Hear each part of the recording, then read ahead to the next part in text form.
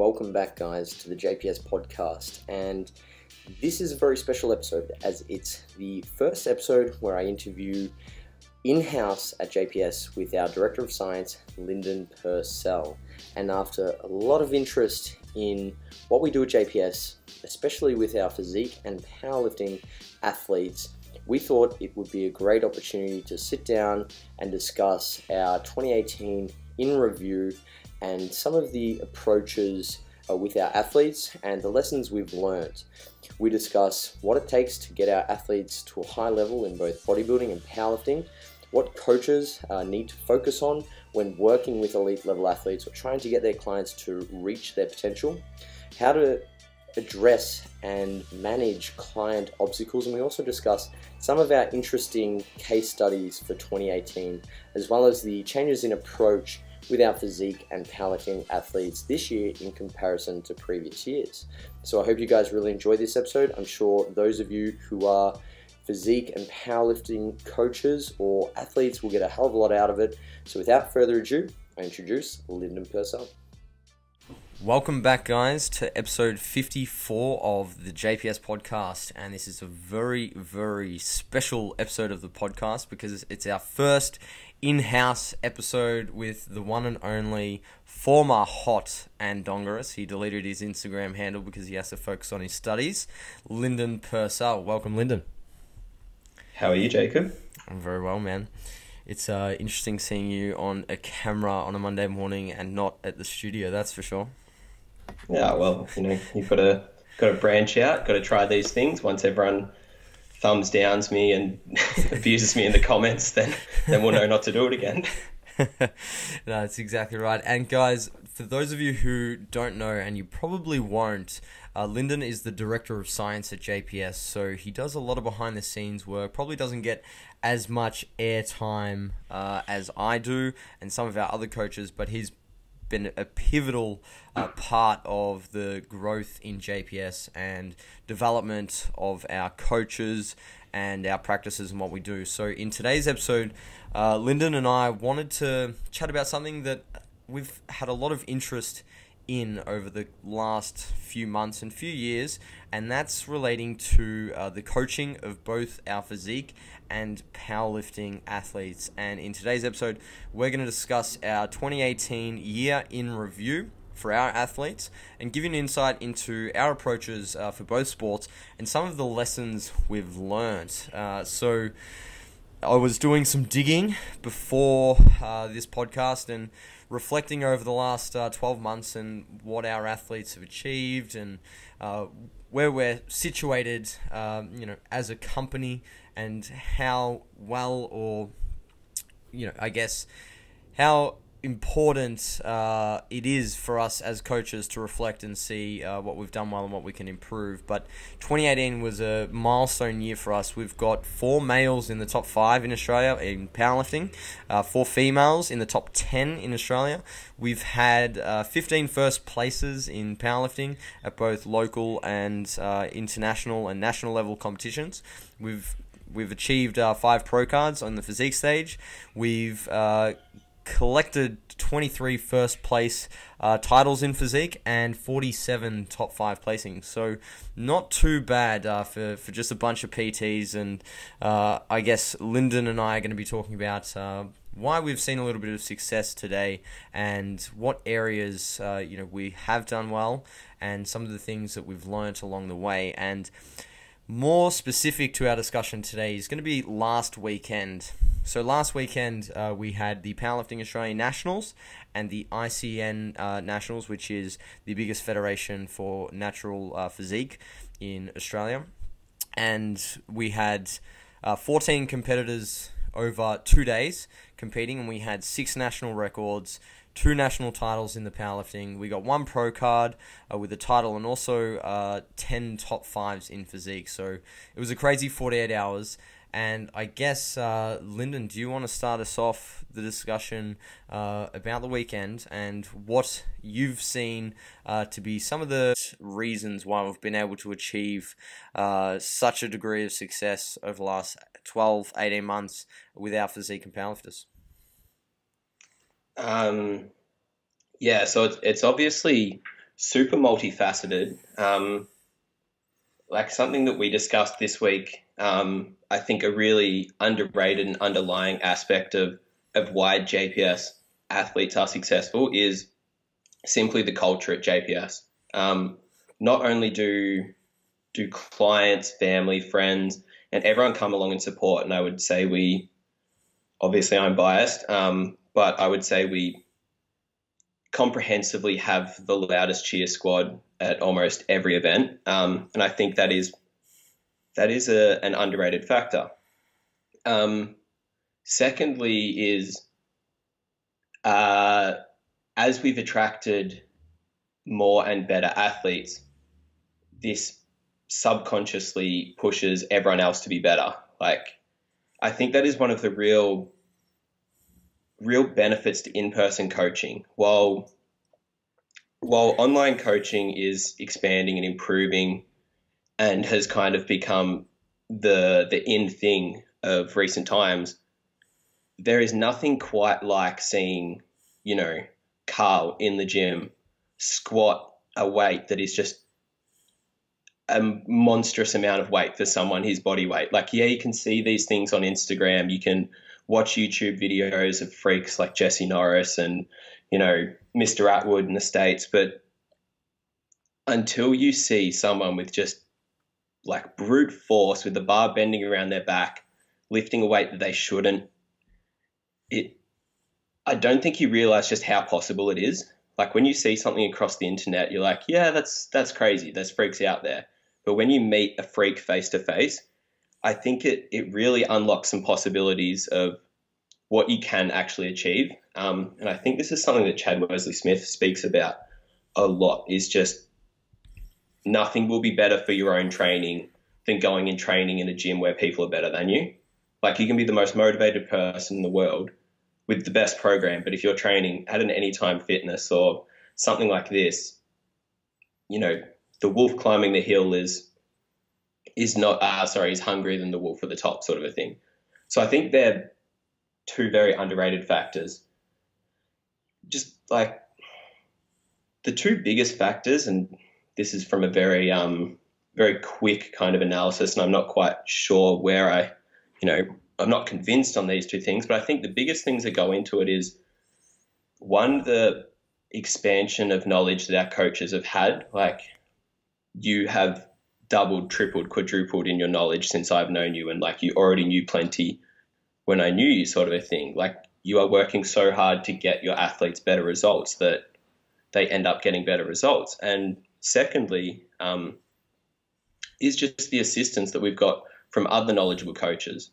Like, this is, again, something that you and I spoke about in person, but we had a number of coaches there on the weekends that were overseeing things when you couldn't be there, or I couldn't be there face to face. Like, we had, throughout the day, we had a really good idea of how everyone was doing when there was just infinite things going on around us. And if you've never been to a fitness expo like that happened on last weekend or the weekend before, they're manic. So to have really knowledgeable coaches being your eyes and ears, it goes a long way for building success on these kinds of weekends. Yeah. And you should tell everyone about your step count, as well, just to put into context how crazy these kinds of weekends can be. Yeah, so for those of you who might be listening from across the shores, you probably be familiar with like the Arnold's Expo and things like that, where they have all the supplement stands and everyone in the industry goes, and it's a big event. And this is what our nationals was. It was held at a fitness expo, and there were two stadiums next to each other, one with the powerlifting and one with the physique show going on. And I was running frantically across the two for our 14 athletes, and I racked up, it was 27,000 steps on day one, and then I think I had 10 or 12,000,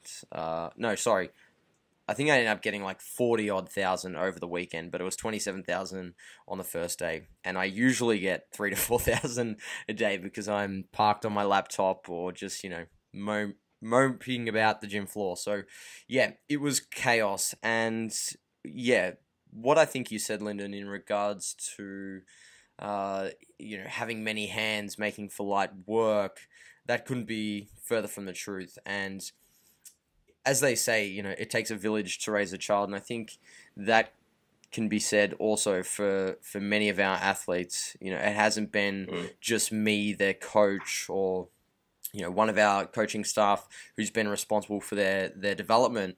It's the entire JPS community, and I think that's something that a lot of athletes, as you mentioned, who work purely online for whatever reason, can sometimes miss out on, is that connection with other individuals, and how important it is to be connected with other athletes, coaches, and just people who care about or are interested in your journey. Can make a huge difference when you're trying to get to the top. And I guess what I wanted to discuss a little bit further, in regards to our athletes and them, having the success that they've had, is more so how they got there, because we haven't always had all these elite level athletes.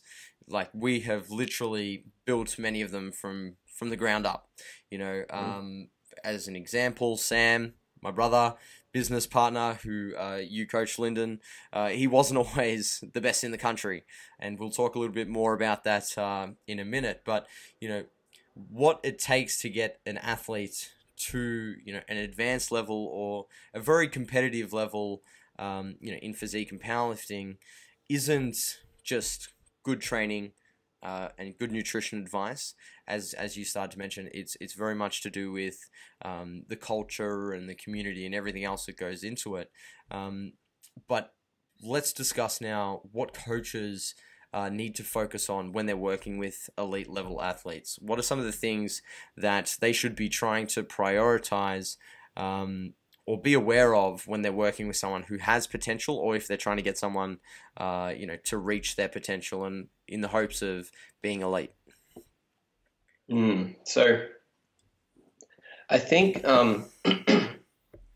I think the most important thing is simply time. Like, it's one of the most boring things to kind of talk about, but staying injury free is just of fundamental importance if you want to be the best you possible. Like,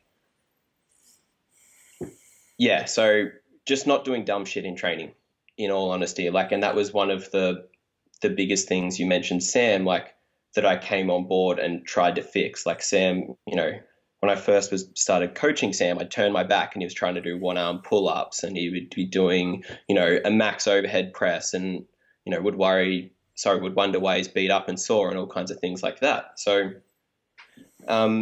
just keeping your athletes healthy. And that means, as a coach, sometimes you need to be super scathing with yourself and recognize if your clients are beat up, like, you're probably doing something wrong to some degree. Like, again, it's very hard to speak about absolutes in this kind of territory, but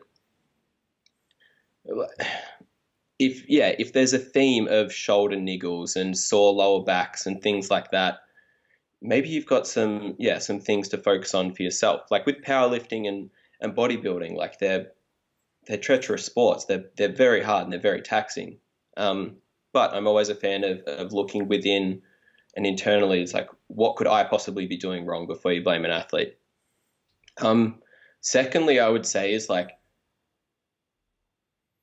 again, it's another boring one, but forget about, the most optimized training, nutrition, supplements, things like that. If you have a poor understanding of, firstly, technique, and secondly, if your athlete is not willing to apply themselves 100% pretty much to things outside of their training nutrition, like, if they are not, going to sleep at a reasonable time and doing these kinds of things, like, the latest program and the most nuanced nutrition with higher low days, all kinds of crap like this, if they're not, being consistent with their sleep schedule, getting fruit and veg in, all kinds of things that just develop a healthy body, managing stress, then forget about it. Like, and again, that's practices I really tried to drill into both my athletes and my Gen Pop clients, like when I send out my pro form email or things like that, it's like, I'm not going to talk to you about technique, sleep, all this kind of, day one stuff. You get that right, and then the rest of this stuff we'll just add on top and we'll be kicking goals. But if I have to ask you, oh, how much sleep are you getting? Oh, 4 or 5 hours because I'm staying up watching Netflix. It's like, forget about it. It's like, don't waste my time or yours. Yeah. I'm a horrible Sort athlete. Yeah, we know that. Yeah, I so feel sorry for you, Brian. so yeah, I think when I'm working with someone and I'm looking to help them reach their potential, and it's a very nebulous word and it's somewhat ambiguous, but I think we all have a pretty good understanding of what it means to be the best that they can be. Yeah, I very much agree that time is a huge factor, but what a lot of coaches and athletes need to realize is that it's not just time lifting, it's time working with an individual and giving them enough time to figure you out. Because I see so many coaches looking to just work with someone for 12 months or 6 months. They can't keep their clients for extended periods of time. They have poor retention rates, and they wonder why they never have athletes who are the cream of the crop in their given sport. I think respecting the fact that it's an ongoing relationship and the best results occur, after years of working with someone, and that goes for athletes too. I think a lot of athletes are very much, persuaded by the social media, and how they always see that the grass is greener on the other side, or that they feel like they're missing out, or some coach out there has that bit of knowledge or that system or way of programming that's going to fast track their progress, when in reality, for the first few months, at best, most coaches are simply guessing. And I think to reach an elite level, there needs to be a level of commitment spoken about between both the coach and the athlete, and an understanding of the process moving forward. It requires an off season. If physique athletes want to sign up, for a coach 12 weeks out and expect to win a pro card, they're kidding themselves. If they're working with the coach, for years and years and years, well, yeah, expecting a pro card, it's a different story. And there's a lot of genetic factors involved in there, sure, but to have high expectations, you need to give the coach a realistic amount of time to get it right. And obviously, there is a lot of difference between coaches' knowledge and their skill sets. And sometimes you will outgrow a coach, or there might be other issues that arise, and you need to change coach, and that's completely fine. But if you find someone who you gel with for the most part, they do a good job, they tick the basic boxes, and they have the experience, the knowledge, and some results to prove that they know how to get someone there, then you really have to stick it out. And I can use one of our athletes as an example, Vanessa. It was her first season, but she signed up with me to start her contest prep over 12 months out, right? And it gave us time to really put in the foundational work and lay the bricks, in the off season before going into the contest prep. And it's something I'm really big on now, is not just taking people on at the beginning of a contest prep diet. And she got some tremendous results, and it was no surprise to me. Even in her first season, she won pretty much every show that she competed in. She had 2 seconds, and she won her pro card at nationals. So she absolutely killed it, but I wasn't really surprised because we had the time to get the result. Whereas some clients who approach me at the start of a contest prep season, it's a lot of hard work. And the same goes for powerlifting as well. Hiring a coach to do your prep isn't going to give them a hell of a lot of a chance to get it right the first time. And if you have a really crappy outing on the platform first go around, it doesn't necessarily mean they're a bad coach or they don't know what they're doing. It's just more so they haven't got time to get it right. So I think one of the biggest components of becoming elite and being a successful athlete is respecting the coaching process and the ongoing commitment to the relationship that you're building with your coach. And that's something that we've been able to do with a lot of our athletes. You know, I've worked with one of our physique guys who is absolutely phenomenal. He just missed out on a pro card, Michael Kamara. You know, this is our third year running. You know, that we've been working together, both in contest prep and in the off season.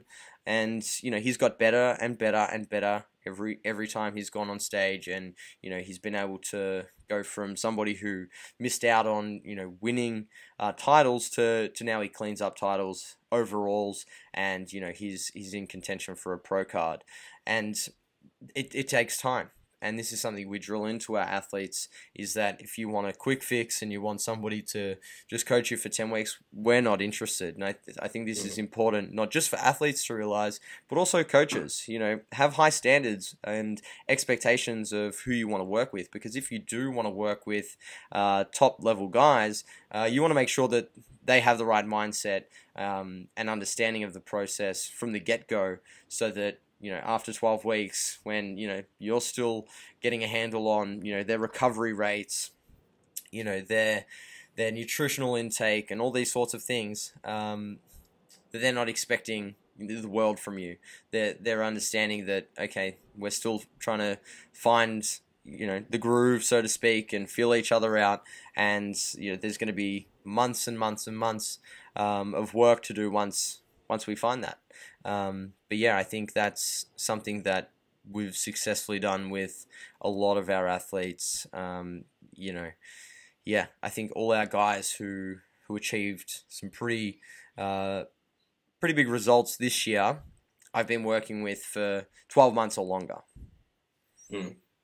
No, you're 100% right. Like, and you mentioned Michael, and you know, Mikey's such a loyal boy. And it's going to pay off for him. Like, you know how he operates now. And this is something that, it's a misconception that a lot of people have about the coaching process, or they sort of, you know, they come to you and they feel like, oh, if I give you my weight, you know, my stats and, you know, my training numbers, why can't you write me the perfect program straight up? And as you and I both know all too well, coaching's an investigation process. And it's, you know, if you think about it kind of like, you know, like a murder investigation or something like that pro card might be catching the murderer at the end of it, sort of a thing. But if every month or two you're putting a new detective on a case, then they've got to find all the same clues again. They've gone through the same steps that the last three detectives have done. They get to the point in the case where it gets a little bit tricky, and it takes some thinking and some, you know, some cognitive ability and some lateral moves.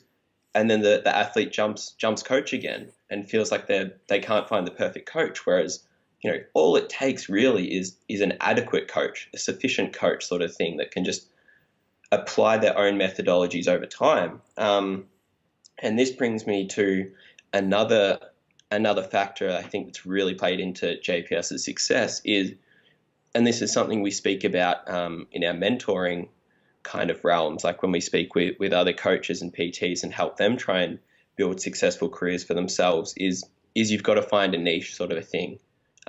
It doesn't have to be the most, you know, microscopic niche of 34-year-old women with, you know, scoliosis and, you know, 2 kids. Like, it doesn't have to be that narrowed down, but we have slowly over time attracted certain athletes because we work well with certain athletes. And then, you know, once you've worked with a certain type of athlete that needs certain types of things over time, you find all the best ways to fix those kinds of problems. And while I couldn't exactly describe or qualify what the exact JPS niche is, I think you would at least admit that a lot of our successful athletes and clients and just people around the gym all exhibit certain quality. And fuck, I don't know, we just get them bigger and we just get them stronger. Like, we don't let our powerlifters be fat. Like, is that, I don't know if this is supposed to be a secret or not, but we work our athletes hard and they respect the decisions we make. Like, yeah. Yeah. No, I totally agree. And now let's talk about, I guess, some of the case studies or the interesting athletes that we've worked with in the last, 12 months and more. And we'll kick it off with Sam, who we've been talking a little bit about already, who is one of the most gifted athletes that we have, but hasn't always been able to piece it together on the platform. I'll give a little bit of a background into Sam, and then you can get into the programming side of things and how you tackled some of the obstacles that you faced with him. But Sam is my brother. Since growing up, he has had phenomenal relative strength. Like, I remember as 4 and 5 year olds, he could jump on the monkey bars and literally like pull himself up, do chin-ups by like the age of 10. When he started lifting, he could bench pretty much the same as me with ease. And I was, 2 years older and had been training for like, double the time he had. And it really pissed me off and only made me work harder and harder and want to learn more and more because I always wanted to stay one step ahead. But he's been riddled with injuries, since pretty much the day he started lifting. Unlike me, I'm quite robust. I, literally don't break too easily. Sam breaks, if he does, a set or two more than what he should be doing, and has been quite literally, as the Instagram account would describe, a frustrated athlete for years now. He's had so much potential. But just his injuries have held him back, have riddled him with like self-doubt, confidence issues, and I've never stepped in to coach him because it wouldn't end well. And I've just sat back and watched over the years his journey just be curtailed with frustration, really, and it's bothersome to me as his brother to watch, but there's only so much I could do about it. So I was really glad when you took over the helms last year, and I knew that you'd have a pretty good understanding of all the information necessary through me, discussions we'd had about Sam. But when you got Sam, he had beat up hips, back, shoulder, a lot of potential, but not a lot to say about it. So I guess talk to us about what you've done. And for those, again, who don't know, Sam just set a national squat record in Australia with 255 kilos at 77 kilos body weight in the 77 class. And he set a new total record, a national total record, with 697.5 kilos, so almost a 700 total at 77. And he won Open Nationals. So it was a good meet. How did you do it, Lyndon? How did you get in there? Yeah, so for starters, like, I do want to credit like all the past coaches that Sam has had, like, and this is again something we try and highlight a lot, like, just because a coach gets a good result with you, like, don't discount all the work that went in before that. But I took over Sam's coaching, I think it was December. So it's just coming up in about 12 months. The start of it, it was a whirlwind. Like, for the starters, like, I gave him the hard chat, like, which we do recommend. It's like, I don't want you to waste my time. Like, I think you have potential, but if you're going to disrespect me by going off program, doing dumb things, not weighing yourself consistently, like, find another coach. Like, just because Sam and I are friends, I wasn't going to be dicked around in that regard. And to his credit, he's been more than respectful, and I think he's reaping the rewards for it now. But yeah, it started off horribly. We had our first meet together in March, and I hadn't understood Sam's body yet. I personally, as a coach, I had a bad meet and made some bad calls. We went for a deadlift record that I shouldn't have. I shouldn't have let him do that. And as I said, that was my mistake. So Sam ended up pulling up a little bit sore from the meet. And there was lots of things going on in his life at the time, but he ended up hurting his back and then being diagnosed with shingles, like all within a period of time. And basically, yeah, he was in a bad way. So that lingered for a while, and we slowly rehabbed him. We slowly got him healthy. I learned things. We got on top of him. But no, yeah, no less than, or sorry, no more than 5 months ago, or whatever I'm trying to say, he was still only squatting the bar. Like in the back of my mind, I was like, I'm going to get this kid to win nationals. I can do this. I want it for him. I want it for myself. I want it for JPS. But yeah, that was a very scary time. You know, when you've got such a strong athlete who couldn't even squat the bar to depth. Yeah, that was testing. But what we did, we ended up doing a bench only comp.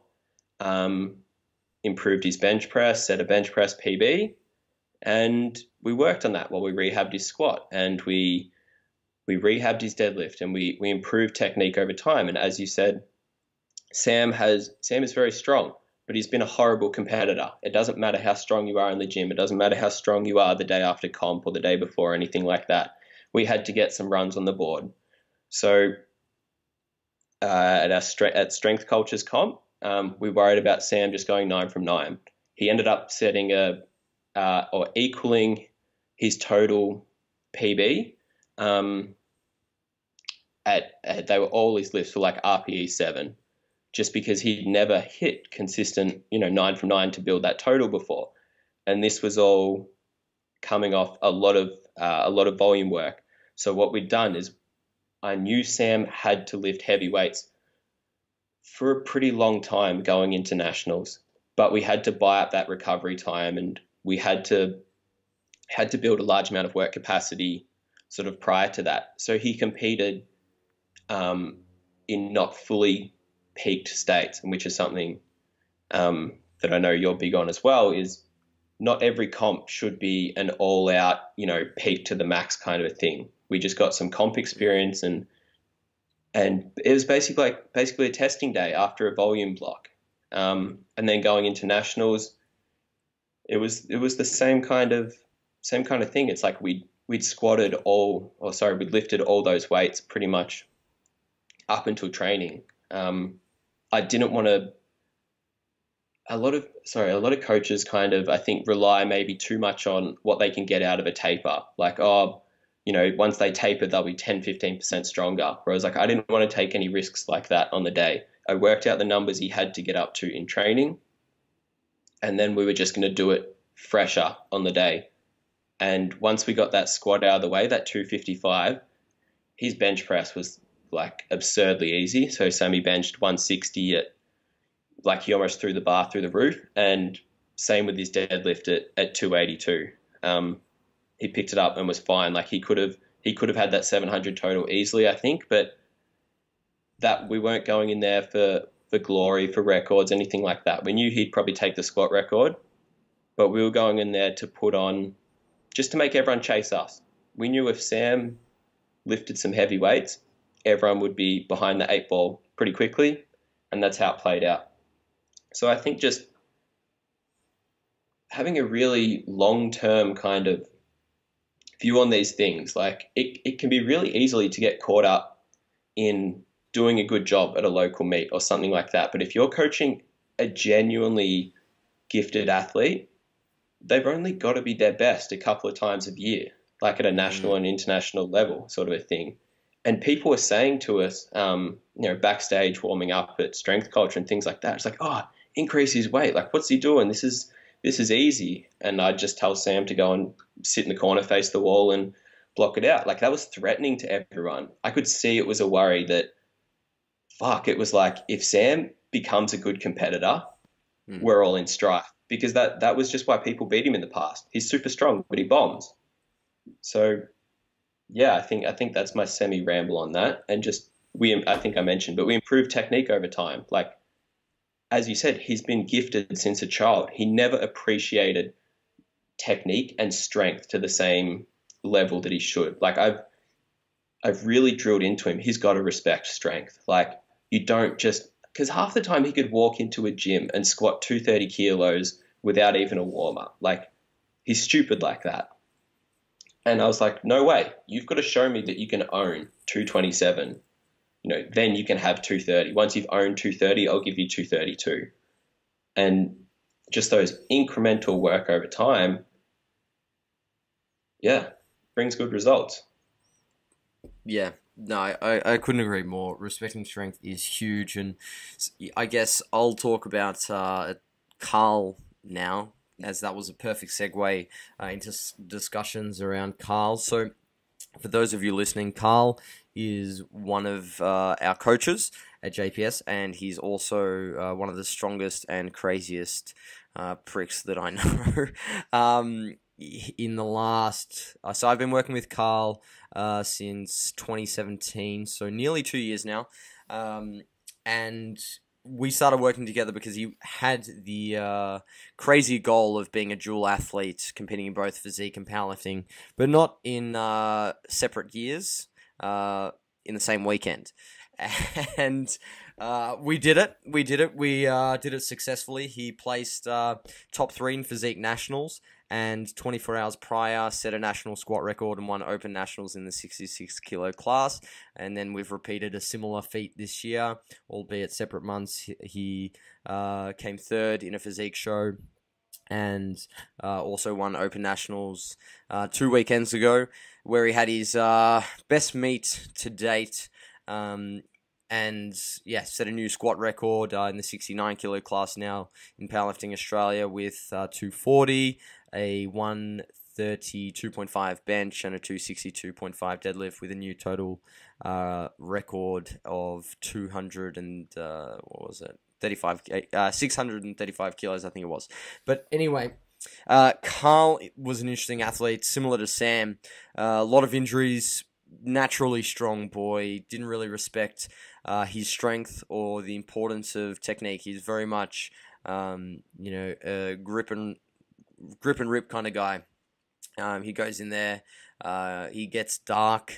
For anyone who has seen Carl psych himself up pre-lift, he goes into a very dark place, and I've seen him pass out many times because he gets so wound up. And that was definitely something we had to address, was just his attitude towards lifting, and that not every session and every lift needed to be balls to the ball, with serious amounts of hype. So learning how to contain the animal within Carl was something that we really focused on for a long period of time.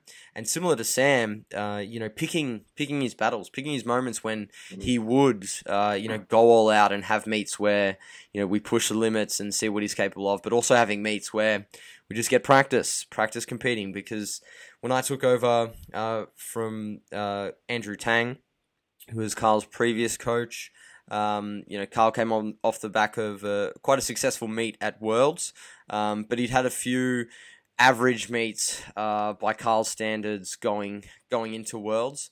He just missed a couple of lifts due to silly stuff. And I could see that it was starting to affect his confidence. So with Carl, it was very much about building that confidence in the meets that didn't really matter as much. So we set out, I think it was, the first meet we did together was Nationals after Worlds. But that was, a one-off occasion. But after that, I taught Carl that he has to have meets where he competes sub-maximally and doesn't, throw it all out there. And we did that quite well. And he handled himself, to his credit, tremendously well. And, that was his first ever sub-maximal meet, where he went, I think we had 8 from 9. He missed one lift just due to a misgroove. He was learning how to sumo deadlift.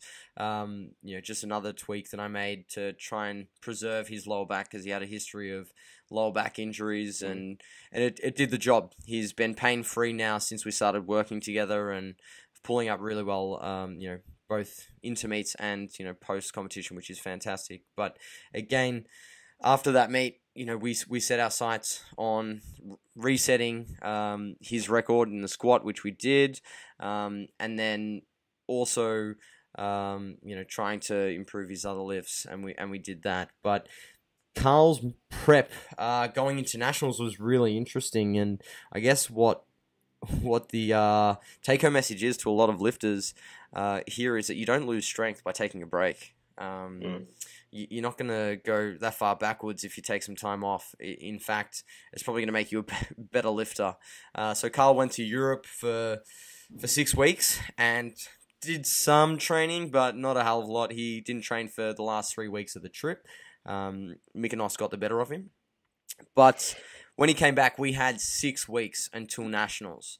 So we had 6 weeks to prepare and pretty much start from scratch. So he was lifting pretty submaximally for the first 4 weeks, and it was a very slow introduction into the heavy stuff with quite aggressive peak, where 2 weeks, we dropped the volume quite a bit, and I just worked him up to an RPE 9, and it worked tremendously well, and he went out and squatted 240 kilos at 69 kilos, which is 3.48 times body weight, so his best squat to date, and I dare say the second biggest male squat in Australia that I'm aware of, second behind Nathan Tannis, who squatted, I think it was like 383 kilos, something stupid like that.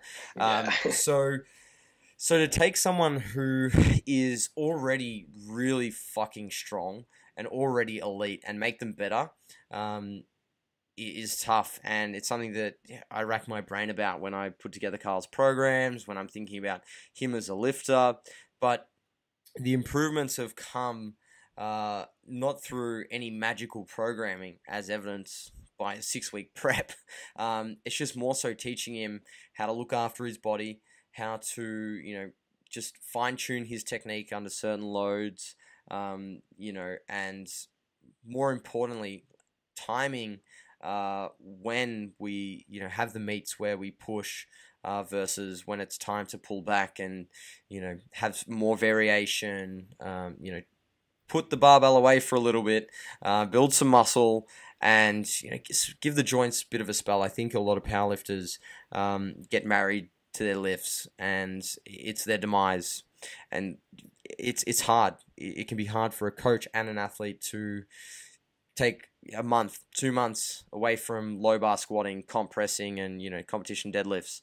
It's not the easiest thing to convince an athlete who's been competing for a long time, seen a lot of success with their approach to pull away from the big lifts and spend some time developing other qualities, giving their body a rest. But I was very surprised. I was surprised, but I wasn't surprised when Carl came back after 6 weeks and performed so well. I wasn't surprised because I knew that it was the first time he took any time off training for like 5 years. And he needed it, and I knew that it was only going to do him, the world of good to give his joints a bit of a break and to come back hungry and ready to lift. Because that's one of the biggest issues with most powerlifters, is the burnout, because performing 3 lifts is really tedious and arduous work. And, variation and time off, it can be very refreshing, and that I knew that it would work in our favor in that regard. But I was also very surprised because you never know, when you've got such a short time frame to work with, and you're coming back from some time off, you never know how the athlete's going to respond. But to Carl's credit, he did everything necessary, and we got the results in the end. Yeah, I think you highlighted some brilliant points there. Like when you are dealing with, if you want to maximize the success of your athletes, I think as a coach, you really must inherit their insecurities. Like, you cannot let an elite athlete have insecurities, sort of a thing. Like, if they're, and this just comes back to Gen Pop clients and things like that as well. Like, if you can't go through 6 weeks of a volume block without needing to test your 1RM, squat, bench, and dead, like, I'm sorry, but you are seriously undermining yourself from a programming perspective and from just a psychological perspective. Like, as you said, we've really needed to break through to some degree with these guys. It's like, man, if you spend 8, 12, 16 weeks away from the big lifts, but you're pumping some volume, growing some muscle, like, shit, it'll come back quick, and it'll come back with a vengeance, and before you know it, you'll be your best ever. So if you can't take time off, or you can't get away from stage shape, or or the big three for heavy lifts, like, yeah, like don't bother. You're not going to be the best you'll ever be. You need to, and as an athlete, that's, I truly think that's the coach's job to inherit those insecurities. Like they've got to convince you you don't have to worry about it. And as a coach, you need to be like so confident in your abilities that you can deal with them. Like, yeah, if you're insecure as a coach and you're worried about, oh fuck, are my clients and my athletes making progress, so that you've got to test them every 6 weeks or so, like again, you're not going to maximize the outcomes. And that ties in perfectly to the next athlete that we had on the chopping block here, which is Big MK, who we spoke about. So Michael is the Liberian gift. He's got some of them BBC genetics, but he's one of the hardest working folks that I've ever seen. The man will literally run through a brick wall if I told him that it would help him, get into contest shape. But one of his biggest insecurities going into a show has been pulling back on training, pulling back on the cardio, and eating more food. Michael will not take a rest day, unless I tell him. He's a freak in that regard. He's wired. He's the CEO of Team No Days Off and hashtag growth. Like he is the man. Literally, Michael is phenomenal. Like the way he's put together, both physically and mentally, not a lot of people can understand. And in our first season together, I sort of just let him go because I didn't want to tamper with the athlete too much. I thought I want to come in and, get him a better result, but I didn't want to completely overhaul the approach to, make him doubt me. I wanted him to have enough confidence in what I was doing, but, not draw too many questions around things because, obviously education is a very ongoing process, and at the start I just wanted to, I guess, drip feed my approach into how he was going about things without completely just going, no, this is how we do it, and then him looking at it and going, well, this is not what got me here in the first place, so fuck this. Which is one of the real issues with working with elite athletes is, you do have to slowly modify their thinking, their programming, especially if they're coming to you with a degree of success prior, because they'll always look to their experiences and go, well, this got me here, so why is this necessarily gonna make any difference? And sometimes they can question that. But anyway, Michael's insecurities very much surrounded rest and recovery, because if he wasn't working hard, well, he wasn't doing enough, and that's something I think every coach should definitely try to nurture in an athlete is that hard work, and keep that around. You don't want your clients slacking off or your athletes getting comfortable or lazy, but at the same time that can be their biggest downfall.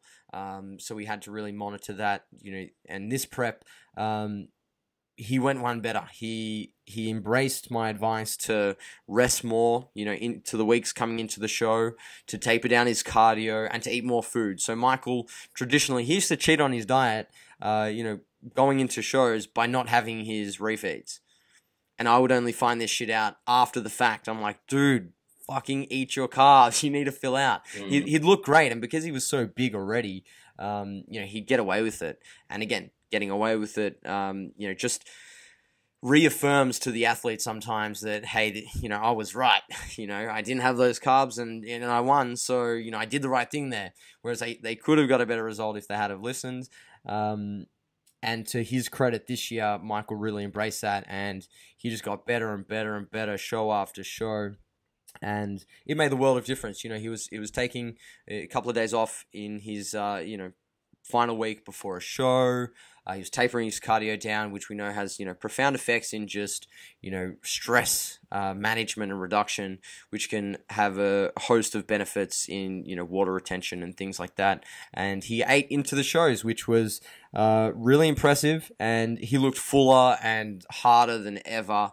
And as a result, he won, some of the biggest shows that we set out to achieve some success in this year, which was fantastic. And I guess that brings me to another point that I wanted to discuss when you're working with someone, who's quite talented, is how to manage their expectations. Because although we've spoken about the success of JPS and I guess how well we've done, this discussion today wasn't just to be about how good we are, but also some of the areas we wanted to improve as coaches and some of the shortcomings of us as coaches, our competitors, and the happenings of the year. So Michael wanted his pro card this year. That was the goal. And although he's very talented and he's definitely capable of attaining a pro card, if you see him, you'd be surprised that he doesn't have his pro card already.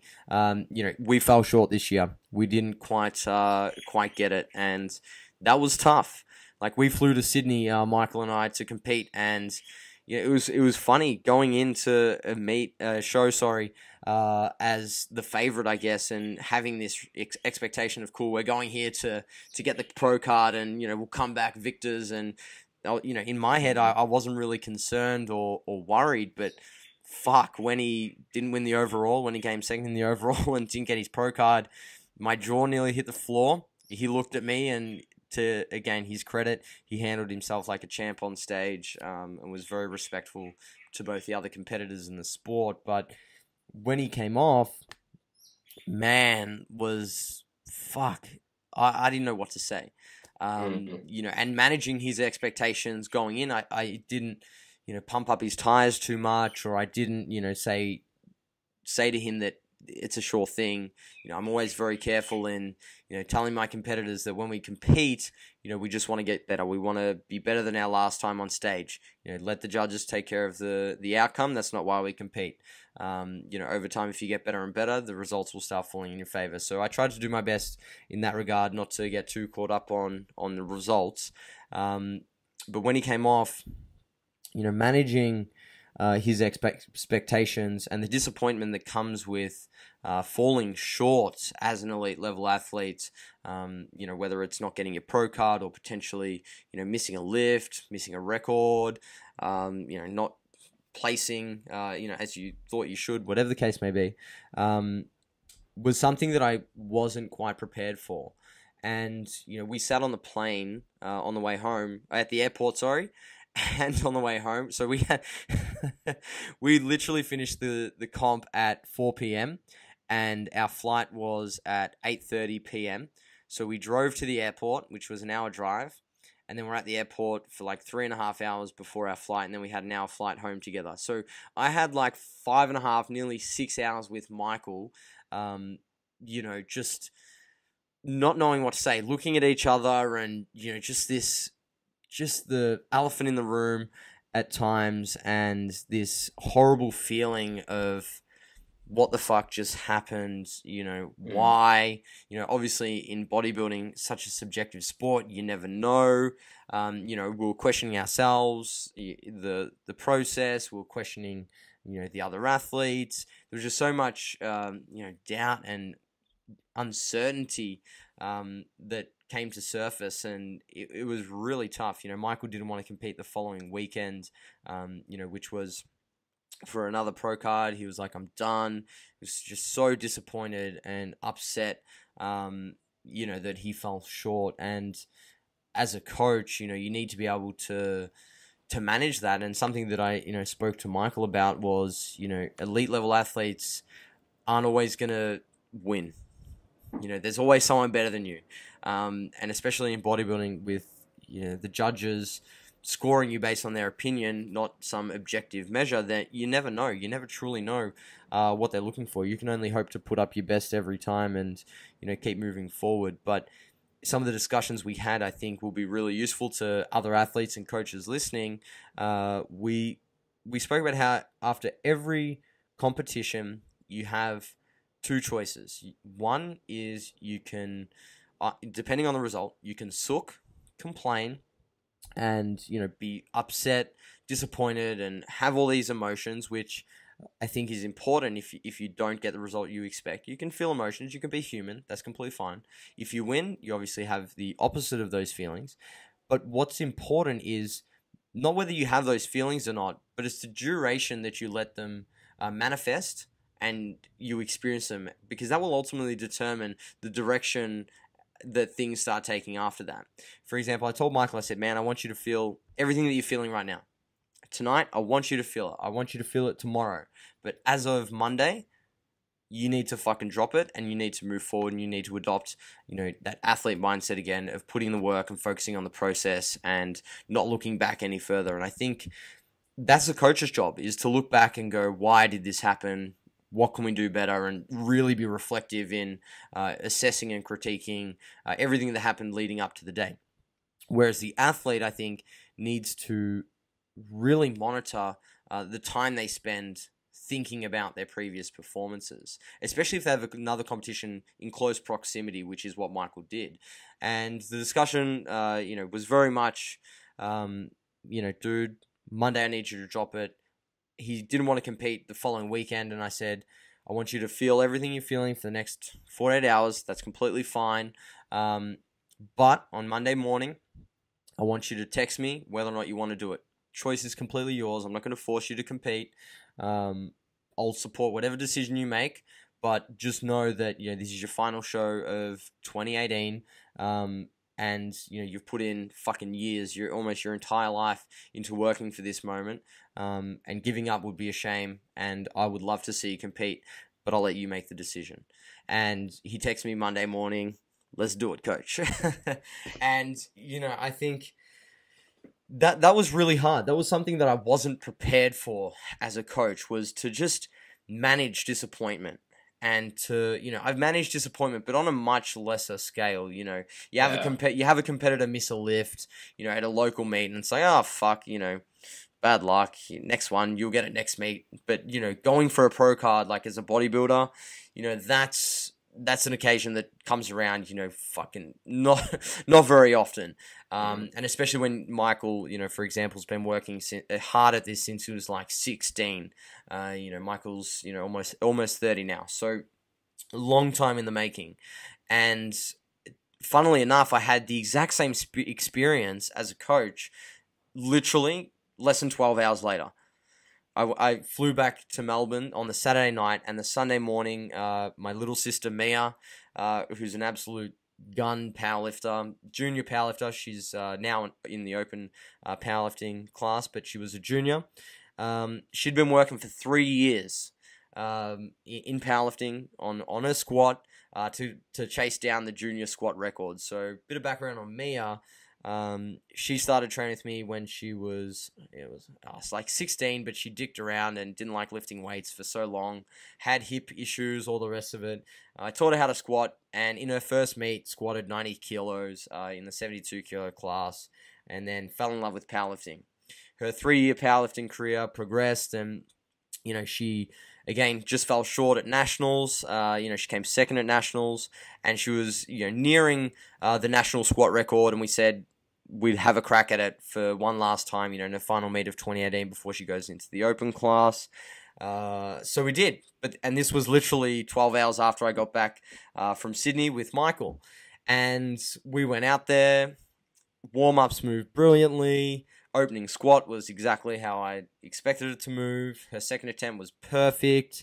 And her third attempt, which was for the record attempt, she got out of the hole, just above the hole. The hip shot up a little bit, and it was game over, and she missed it. And I was devastated. We'd been working, like she said to me, literally after her first meet, I want to get the squat record. Even though she was like 60 kilos behind the squat record at that time, I said, fuck yeah, let's do it. And we committed over a 3-year period to working towards this squat record. And we finally got our shot at it. We got her to a position where she was capable of taking it. And, she missed her third attempt of 163.5 kilos, just. And I was like, fuck, I'm the shittest coach in the world. Twice in 24 hours, I've had, 2 of my athletes, not achieve what we set out to achieve. And yeah, I had the same conversation that I had with Michael. And more importantly, we didn't have 7 days to turn it around. I still wanted her to compete. We had to turn it around within 20 minutes before she went out for her next bench press. And again, I think the time frame that you let these things consume you and affect your thought processes and decision making as an athlete is super important and needs to be really, really quick, especially if you've got to compete, again, in another lift in 20 minutes, or, you've got to go out for your third attempt, whatever the case may be.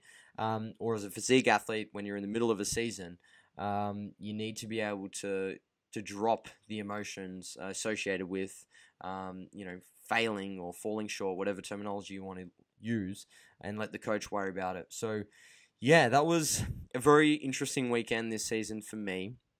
And as a coach, I'm really glad it happened because it made me hungry. I think I've had every record attempt I've gone for, I've hit with my clients to date. I think I've got over 15 national records, a couple of international records, and I've never fallen short yet. And that was the first one, and it hurt.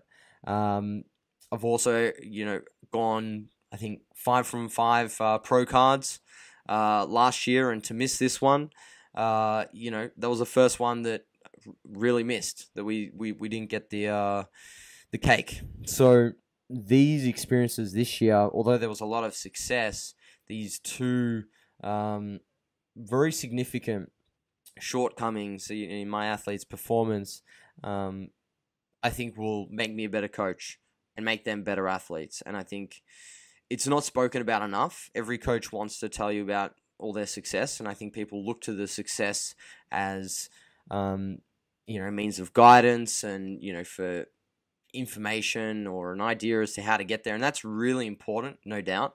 But I also think all the shortcomings that a coach experiences make them successful, and they're the ones you can really learn from. You don't learn much from your success. And I told this to Michael and Mia. I said, when you fall short, it hurts, and it hurts so much that you learn and grow so much from that.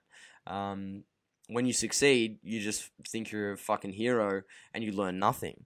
And these were definitely experiences that are going to make me a better coach, and they've forced me to really, really think long and hard about things I could have done better. Like, even with Mia, she weighed in at 69 kilos, and I told her, and I haven't monitored Mia's nutrition super tightly because she always sits around 71 kilos, which is right at her weight class, but she dropped 2 kilos in the last week and didn't fucking tell me. And I was like, holy shit, like, you idiot, why didn't you fucking, and granted I was busy, and it's my sister, and I thought she was capable of just maintaining her weight, but she, obviously panicked and ate a little bit less in the final week, and, woke up on the day like super light, and I was just like, fuck, I could have stepped in. I could have been a better coach. I could have done more.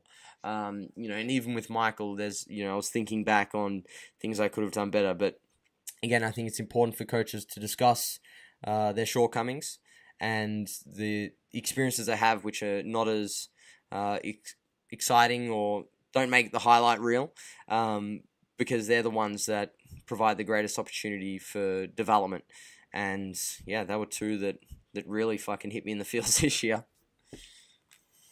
It's, yeah, like, as you said, it will make you a better coach though. And man, like, I would like to be an athlete on your list right now, because I know you'll come back bigger and better from this. And as I touched on with Sam, or for starters, like, man, like, it is extremely disappointing for Michael and Mia, because they are two of the loveliest people that I know. They're some JPS favorites, and they deserve all the spoils and success in the world. Like, so it is disappointing, but they should know that, seriously, like, everyone at JPS is behind them, and we all can't wait to see them, come back bigger and better from this. But as you said, like, yeah, it doesn't always go to plan. And like, when I had that shocking meet with Sam in March, like, it's a big ego check, and you can go, yeah, one of two ways. Like, I was like, man, Sam has asked me to take over his coaching and take him to the next level, and I have just dropped him back miles. Like, he missed a 142 bench press on the day. Like, I was like, what are you doing? Like, and I just made horrible call after horrible call. And you're just like, yeah, man, do I actually know what I'm talking about? Mm. And you do have to look within, and you find some things that shouldn't be there, and you turf them out real quick. And most of mine were very ego related. Yeah. No, I completely agree. Coaches can definitely get an ego, and sometimes we need these ego checks. And a lot of the time, as you mentioned very early on in this episode, coaches are too quick to turn the focus externally and blame everything else, the refs or the judges or the athlete, everything they can. Whereas I've made a habit of, when shit goes south, turn your gaze inwards. Don't focus on the athlete. Don't worry about the judges, the referees, any external factors. Focus on what you're doing and what you can control, or you could have controlled better. And yeah, that's definitely what I'll be doing moving forward. But moving on, I think we should talk about some of the changes in approach that we've had. So we'll kick off with our physique athletes and some of the things we've done differently in the past 12, 24 months to previous years.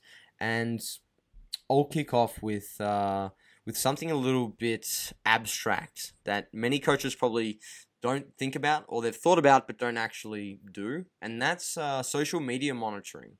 So what I did with my physique athletes this season in particular was I tightly monitored their use and content on social media. And I think this is something that any of you out there, if you're an athlete or a coach in physique sports, you should fucking be monitoring your social media use. I was watching my athletes, how frequently they were posting food, what types of foods they were eating, just the words they were using, in describing their body, all of these sorts of things. And I use that as information to have conversations with my clients, about their, frequent use of social media, probably in an incorrect manner, and also in terms of their comparison to others on social media.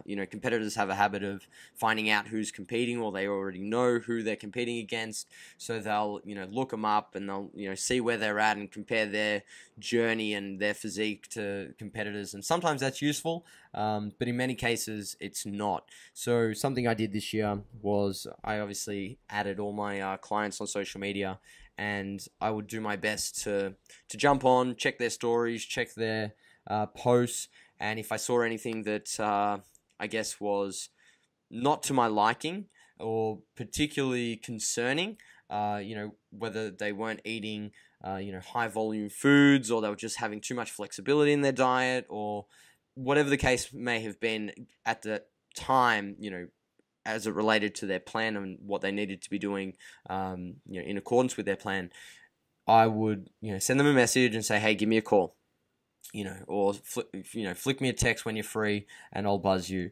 And it was really useful. Like, I had some clients who were, making all sorts of delicious meals, fitting it in their calories, but making all these delicious meals. And they're like, a month or two out, I'm like, all right, dude, I know you can get away with this, and I know you're not really hungry now.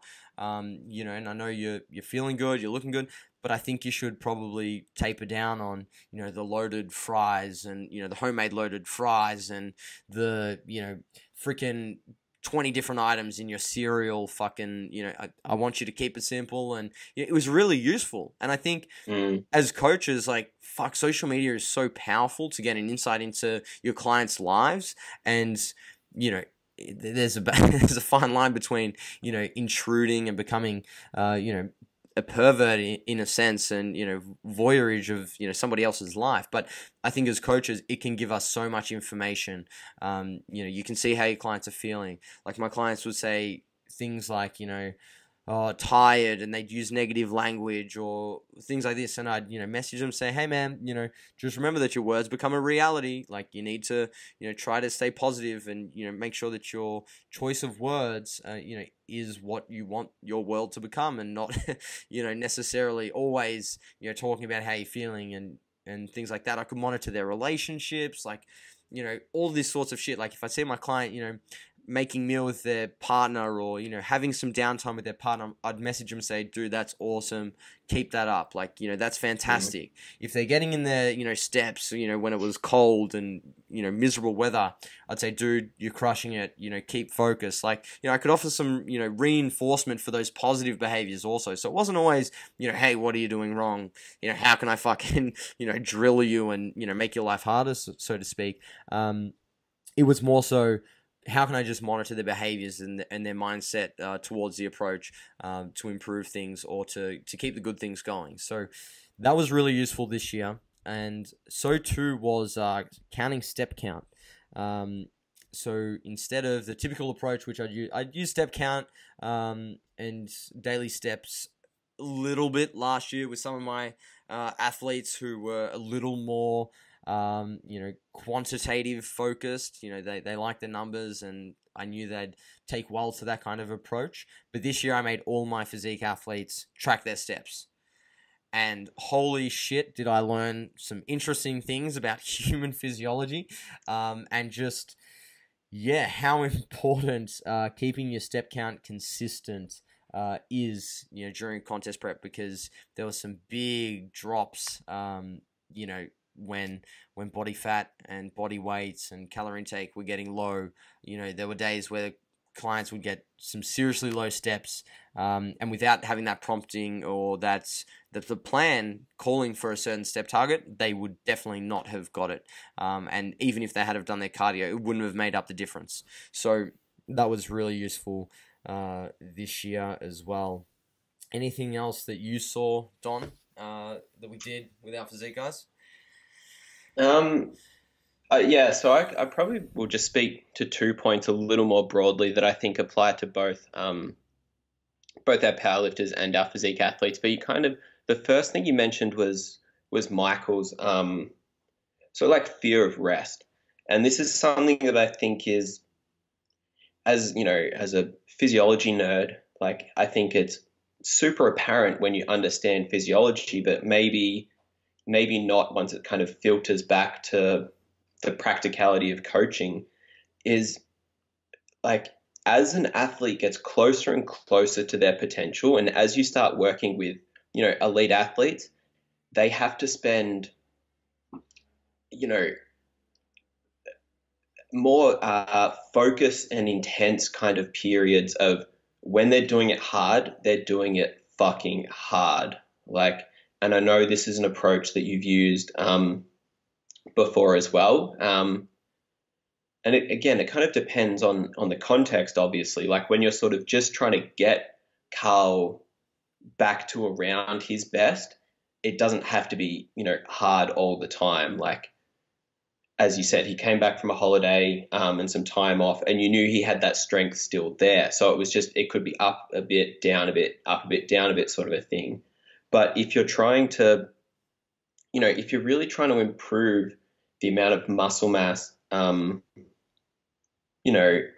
elite bodybuilder has, or trying to bring up, your client's squat, which is already amazingly good. Like, I think this is where auto-regulation and things like that and rest can all muddy the water a bit. It's like, if you're going to go through a squat cycle and try and put 10 kilos on, your client's squat or something like that, then they should be doing extended rest sort of before and after, but then going balls to the wall when you're doing it. Like, adaptation gets harder and harder to generate as you just get closer and closer to genetic potential. So you really need to stress the physiology. And this kind of ties into my sort of second point, is because of how difficult adaptation is, you need to have all the odds kind of stacked in your favor. And I was chatting to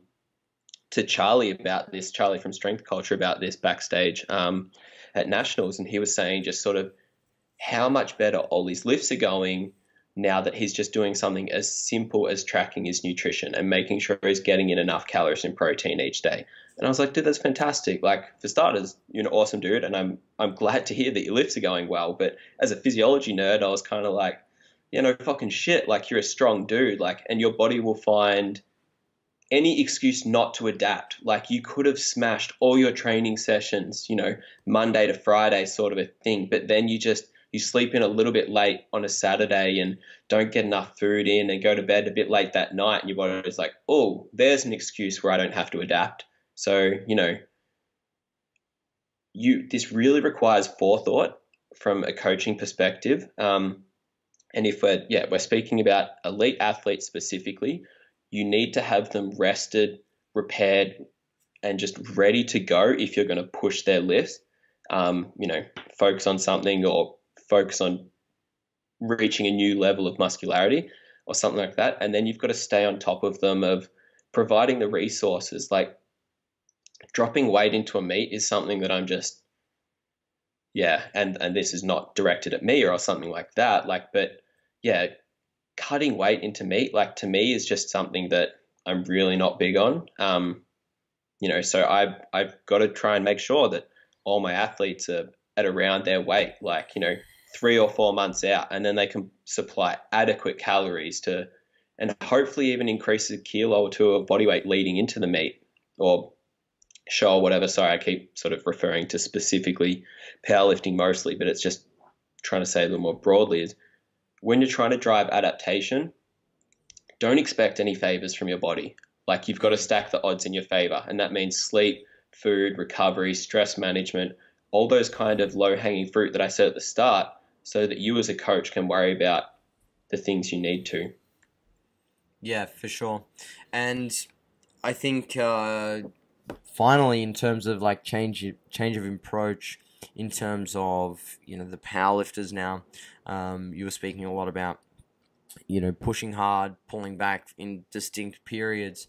I think something that has allowed athletes to be quite successful is the fact that we teach them along the way. The coaching process isn't just, here's your plan, do it. We're very much trying to give them as much of an understanding as they need to about the process, and a little bit more, just so that they know not just how, but the whys also. And I think that's allowed our clients and athletes to be a lot more autonomous and coach themselves, in periods when we're not there, quite successfully. And Mia's case was probably an exception to most of our athletes, because a lot of my guys and girls now in powerlifting, I've taught them how to make weight, and I barely have to do anything. If they do have to, manipulate food volume, fast into the meet, all those kind of things. I had a guy on the weekend, Jared, third meet together. I said to him, what are you weighing? On the Thursday prior, he does his weekly check-ins and stuff, and he was, a kilo over. I think it was kilo over, or 900 grams over. And I said, cool, you know what to do. And he weighed in at 76.9, so 100 grams under his weight. And that's what allows a coach to focus on the important stuff. Not to say that's not important. It's just, as your clients go through their career, there are certain things which take precedent to like making weight and things like that. Those kind of issues start to drop down the priority list the more elite somebody gets. Unless they're cutting significant amount of weight to break a record, that's a different kettle of fish. But I think teaching your clients the basic skills and giving them an education so they can be competent with a lot of the for coaches anyway, like superfluous stuff, like the stuff that doesn't really matter too much to us as coaches when we're working with elite level athletes, makes a huge difference, because then we don't have to worry about troubleshooting those little things. We can focus more on the big picture stuff, the planning, the execution of the plan, and the the details within the plan, as opposed to the groundwork, so to speak. And this played into our advantage at nationals, because a lot of our clients were able to warm up themselves. They knew their warm-ups. They know how to warm up properly. Their rehab, their prehab, their warm-up sets. They understand the process of going in to make weight. I didn't go into the weigh-in rooms with any of my athletes. They knew how to get their equipment, like basic stuff like that. I think a lot of coaches assume responsibility for, and assuming too much responsibility for your clients at the start can set an expectation and not teach them those basic competencies. So I'm very big on, when I'm working with a beginner or someone who's just starting out in powerlifting, this is how we do it. Next time, you're going to do it on your own, so pay attention. So then I can actually worry about the things that I need to. Whereas I see a lot of coaches, even at the elite level, still, babying their clients and athletes. And I get it. It's a service and all the rest of it, and they want to make the client feel special and things like that. But at the end of the day, I think elite level athletes require a good amount of foundational knowledge about their sport, both, on the platform, game day, competing, but also, off season, the prep itself, things like that. And that couldn't be more true for both sports, I don't think. No, I think that is a fantastic point you made. Like, by doing that, it requires both knowledge and responsibility from the athlete. And they are two things that just bring about exponentially better results when given in the appropriate amounts. And I've just gone blank on what I was going to say. Oh, that's right. Like as a coach, you employ your coach to do the things you can't do, not to do everything for you. Like if I even had Gen Pop clients, like the classic kind of example is when they find out, it's like, you're not going to count my reps for me. Like, what do you do as a personal trainer if you're not going to count my reps? And I'm like, what the fuck are you hiring a personal trainer for, just to count reps? And that sort of, that level of analysis applies to all levels of competency from athletes. It's like, do everything that you can do, and your coach will do the things you can't. Mm-hmm. That's a very simple process, and work at it for a long time, and hey presto, pretty good results. Yeah, for sure. No, I couldn't agree more, man. So guys, I think that's a wrap for this episode of the podcast.